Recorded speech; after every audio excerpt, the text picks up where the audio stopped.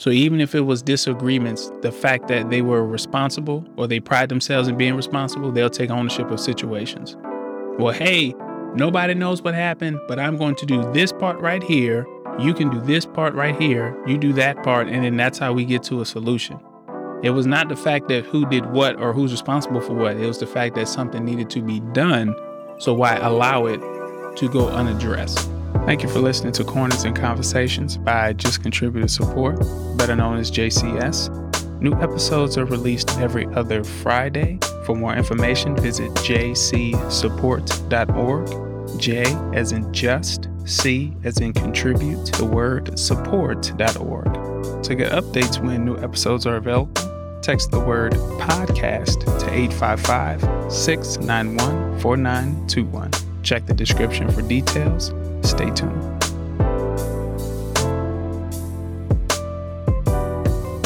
So the responsibility for somebody not crossing the line, is that for the person who set the boundary, or is it the responsibility of the person who is crossing that line? The responsibility for not crossing the line will be to the person who you told not to cross that line. So it's their responsibility? Yeah, not to cross that line, because you set that boundary. You're like, hey, I'm cool with everything else, but once you get to this point, we can do anything, but we cannot do this. But when you compare that to social interactions, right, through the internet, social media, what have you, the conversation of boundaries is subjective. So it's based on the individual. For some people, a boundary is they can only see me when I'm outside the house. But for other people, they don't have a boundary. They're like, we can talk about whatever. They will go take a shower and live stream the whole shower. Yeah, pretty much.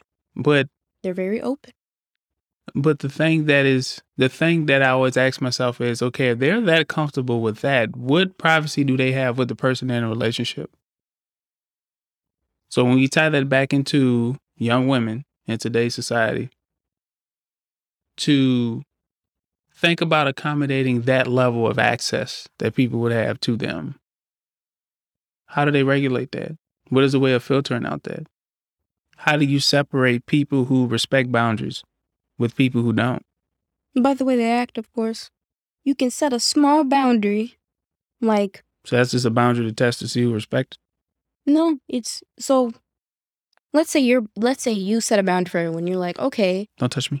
Yeah. You're like, I don't like to be touched. And of course, there'll always be people, let's say they're excited about something.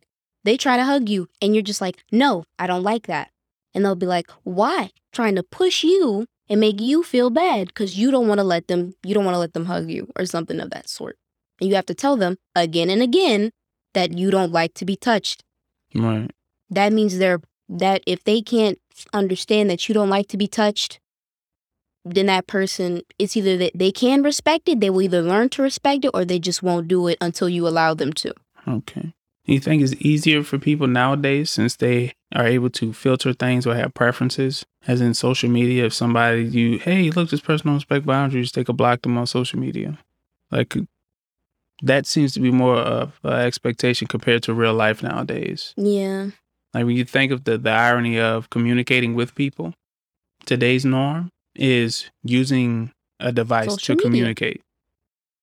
When you look at today and how things are structured, the level of information that people have access to, one side of me is saying that's kind of great that before you get to know somebody, you can learn a little bit about them compared to, right, the similar groups of people that they communicate with or the activities that they participate in.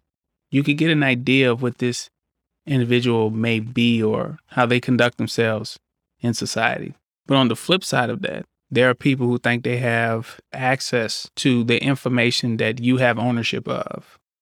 So if you're the type of person to have a preference, or let's say there are some hobbies or activities that you do not like, the way how you presented it, they're more concerned that you don't participate in those activities compared to respecting the fact that you have no interest in it. When we look at today and parents have conversations with children, do you think those type of boundaries are discussed? Or the conversation of what is a boundary and how do you set one and let it be clear that these are lines that people are not allowed to cross? Do you think parents invest as much time into that compared to watching reality TV shows? Well, if you think of today's society, the parents don't spend as much time with their children as they are supposed to, because most of the time you see your parent either watching reality TV or at work majority of the time. They really have time to communicate with you. Well, to communicate to the child, I should say. And the child can grow up having that lack of communication, not knowing what's right or what's wrong. And when they grow up the way they are, the parents are like, I didn't raise you this way. You didn't raise me at all. But the irony of it is two people growing up in the same house, they don't understand each other. I find that very confusing. Because there's lack of communication. But they are literally living in the same space. Exactly. Like even without having a lengthy discussion every day, you can get to know people. Just do a simple hello or how are you?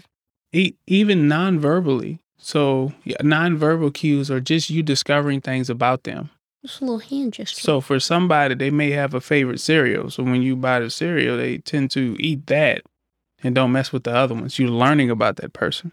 They're like, oh, this cereal box is open. Let me not open a new one and just finish this one. Right. So when you look at certain habits and stuff, that's just one example. But there's so many different examples, right? Mm-hmm.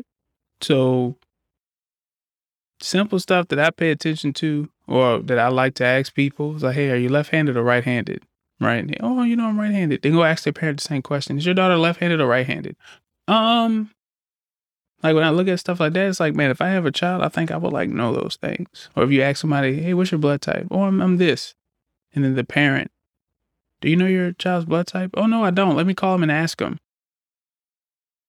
I don't think that was considered normal back then. When you look at that, and it's the amount of information that a parent can recall about their child then, like that was expected. What's the social security number? Are they allergic to anything? What's going on? Do they have a history of this?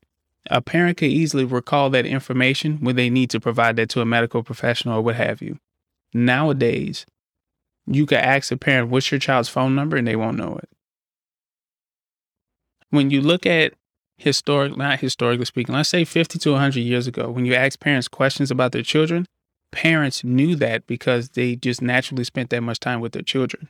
So when you ask them about social security number, blood type, left-handed, right-handed, or anything pertaining to their child, they have allergies. What is this? What's their number? What have you?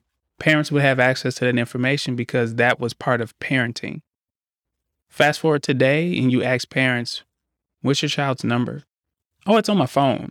Like the response is not the information itself. It's always, let me go to the place or whatever source would have the information.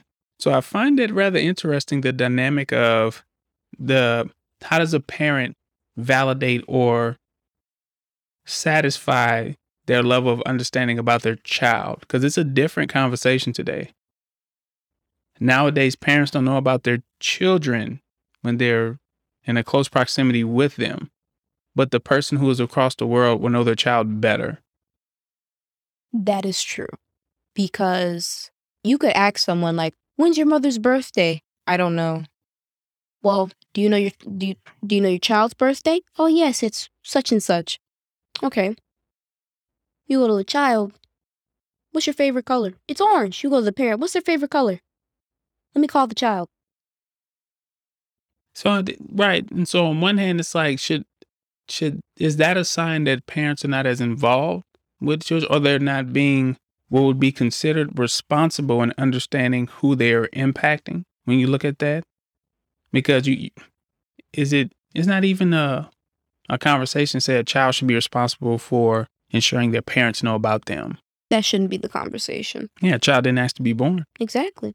When you look at how easy it was for someone to take responsibility for their actions, and I keep going back to that, when you think of grandparents or great-grandparents, that was around the era where people took pride in being responsible. So even if it was disagreements, the fact that they were responsible or they pride themselves in being responsible, they'll take ownership of situations. Well, hey, nobody knows what happened, but I'm going to do this part right here. You can do this part right here. You do that part. And then that's how we get to a solution. It was not the fact that who did what or who's responsible for what. It was the fact that something needed to be done. So why allow it to go unaddressed? When you look at how parents expect or wish for children to do things today? Do you think they factor in their level of responsibility in encouraging their children to be responsible in certain areas or take ownership of stuff? No. And the reason I say this is because if you look at a parent and child relationship, the child depends on the age that you teach them. If you teach them at an earlier age that they should take responsibility for their own actions and what they should and shouldn't do, that child will most likely stick with it for the rest of their life. If you teach them early, they will keep it with them for the rest of their life. But if you teach them later on when they're a teenager, well, they're rebelling against their parents as they do, then they won't take it to heart as when you teach them when they're, 7 or 6. So you're saying the earlier there's a task to be accomplished, the less of a hassle it would be later on? Because Yes. they're accustomed to addressing things or being responsible for things. Yep. So in that same conversation, do children have more responsibilities or less responsibilities today When they're older or when they're younger? as they're growing up?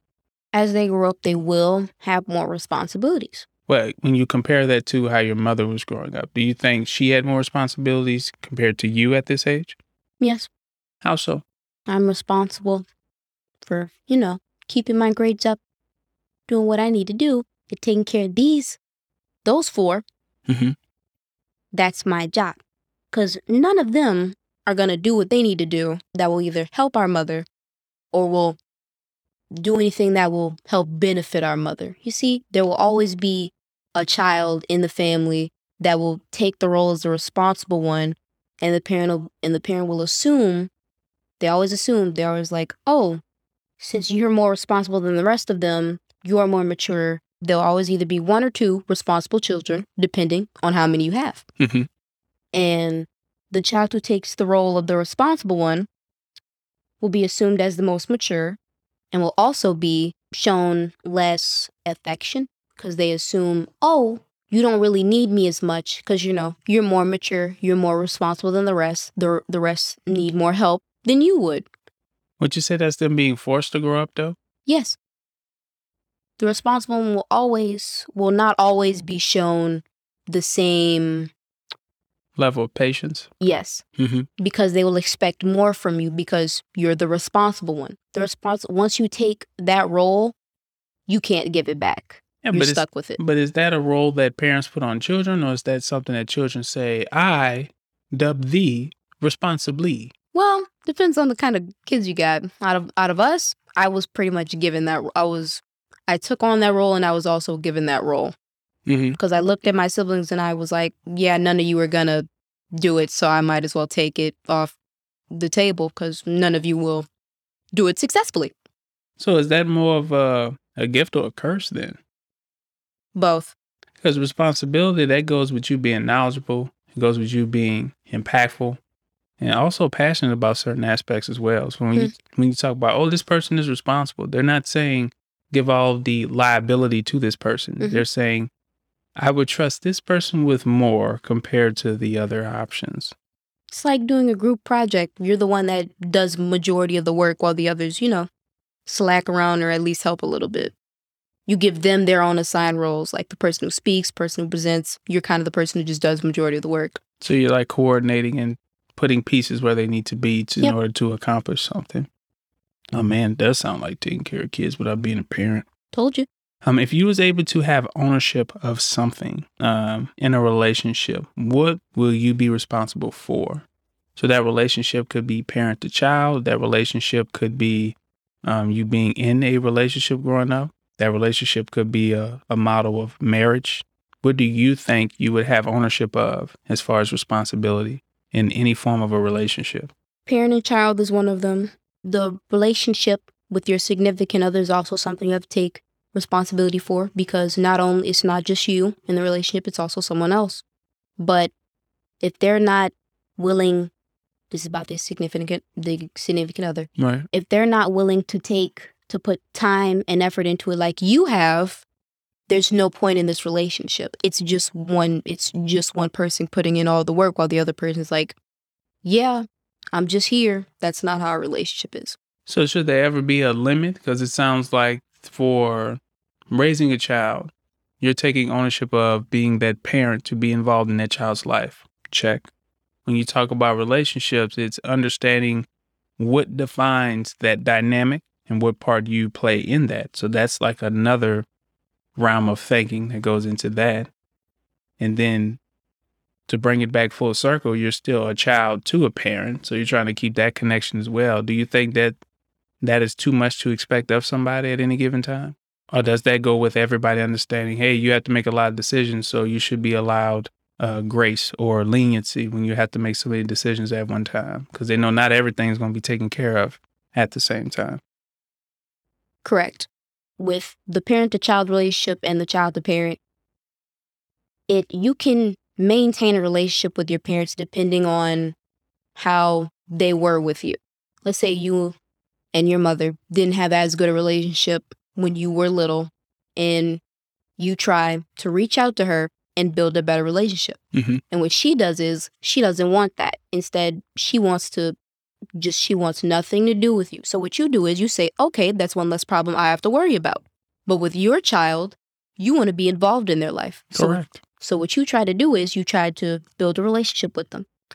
If they don't want a relationship when they're little, you can still try to build a relationship with them as they get older. Just don't do too much to where the child will be spoiled, but don't do too little to where the child will feel less worthy. Well, shouldn't say worthy, less loved in the relationship.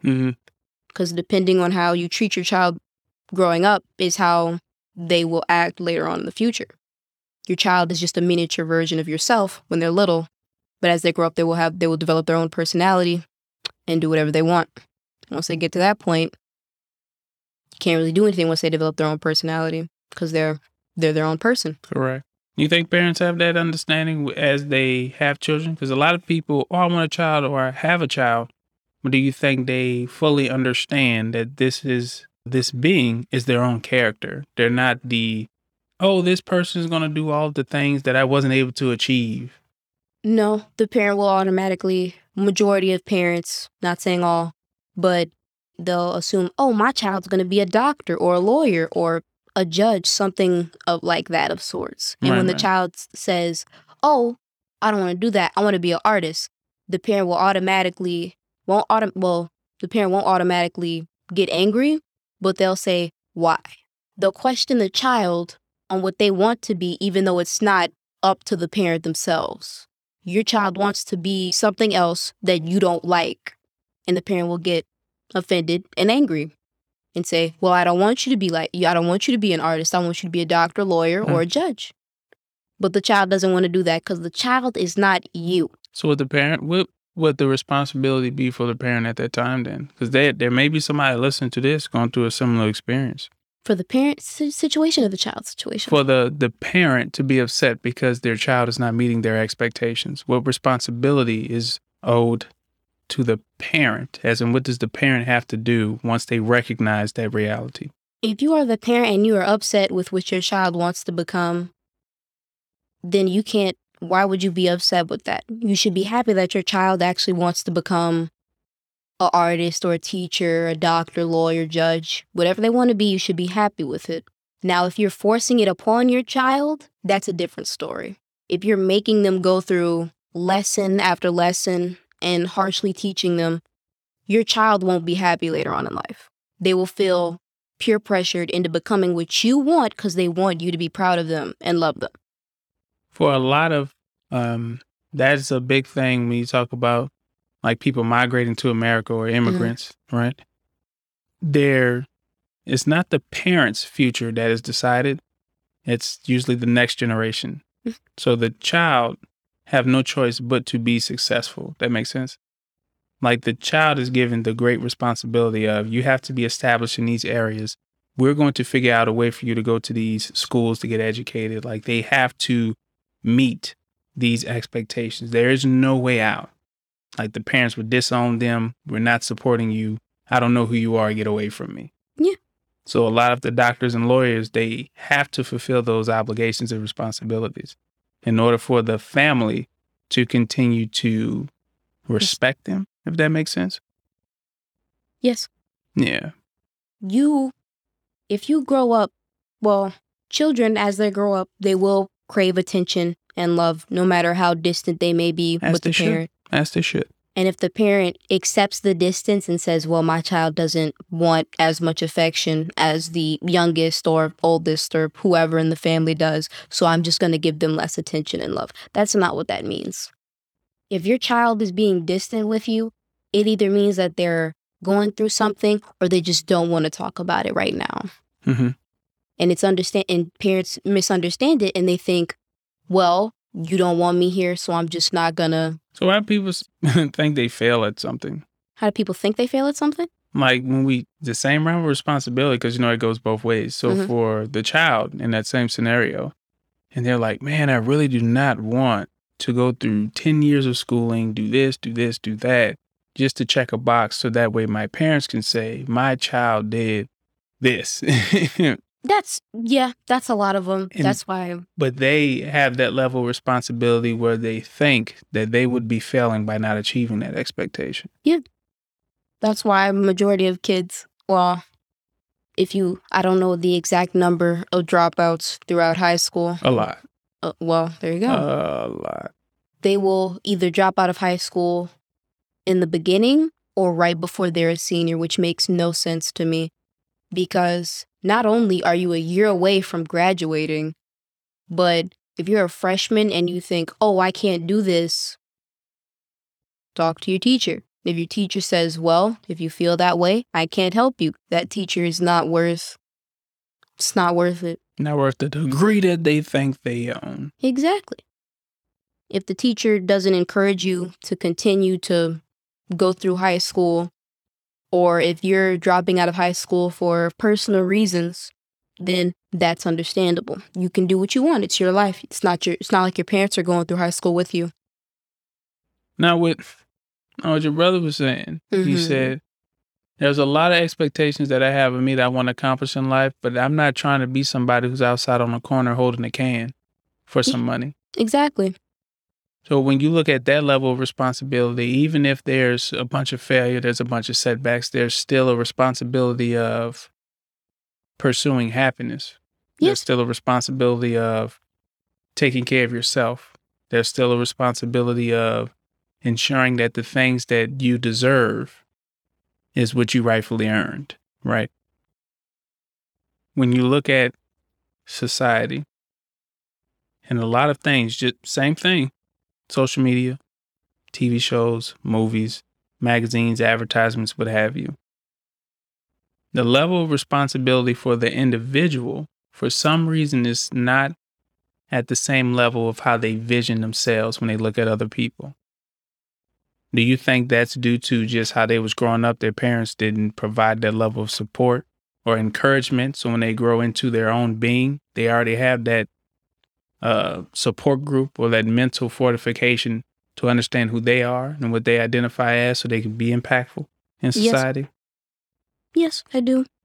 Because if you grow up without as much support, even with people who don't grow up with as much support, they look at how their parents are and they will think, I don't want to be like you. I want to be more than this. I don't want to stay here all my life and be stuck here. I want to go places. I want to live my own life how I want to and make my own money. They can learn even through their parents' mistakes or decisions that was made. They can still grow from that. Correct. Okay. Someone is listening to this podcast right now. Mm-hmm. They want to take something away from this discussion that we're having and apply it to their life. Mm-hmm. What is something you advise them to do? I want you to think about that for a minute before you just answer. This the one right here. This the one. This the whole enchilada.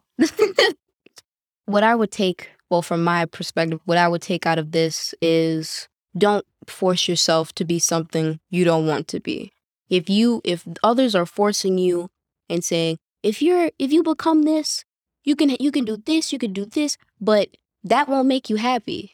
You can't be happy if you go to a job and you're not happy to wake up every morning to go to it. A lot of people say that's not worth it, but that money is. That's the only reason you're getting up, is for that money. But you want to get up and actually be happy to go to work or to go somewhere. Enjoy what it is that they're doing. Exactly. Mm-hmm. But if it's being forced upon you, you don't want it. What I tend to tell a lot of people is don't do what's convenient. Exactly. You know, it's convenient to do things because it makes other people happy. It's convenient to do all of these things for the sake of acceptance.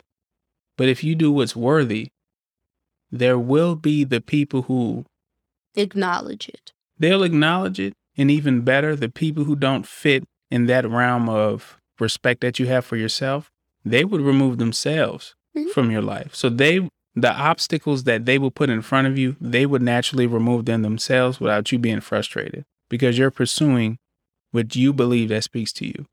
Now, let's say you get to the end of that road and come to find out you thought it was a roadblock and then it's actually a dead end. It's like, oh, cool.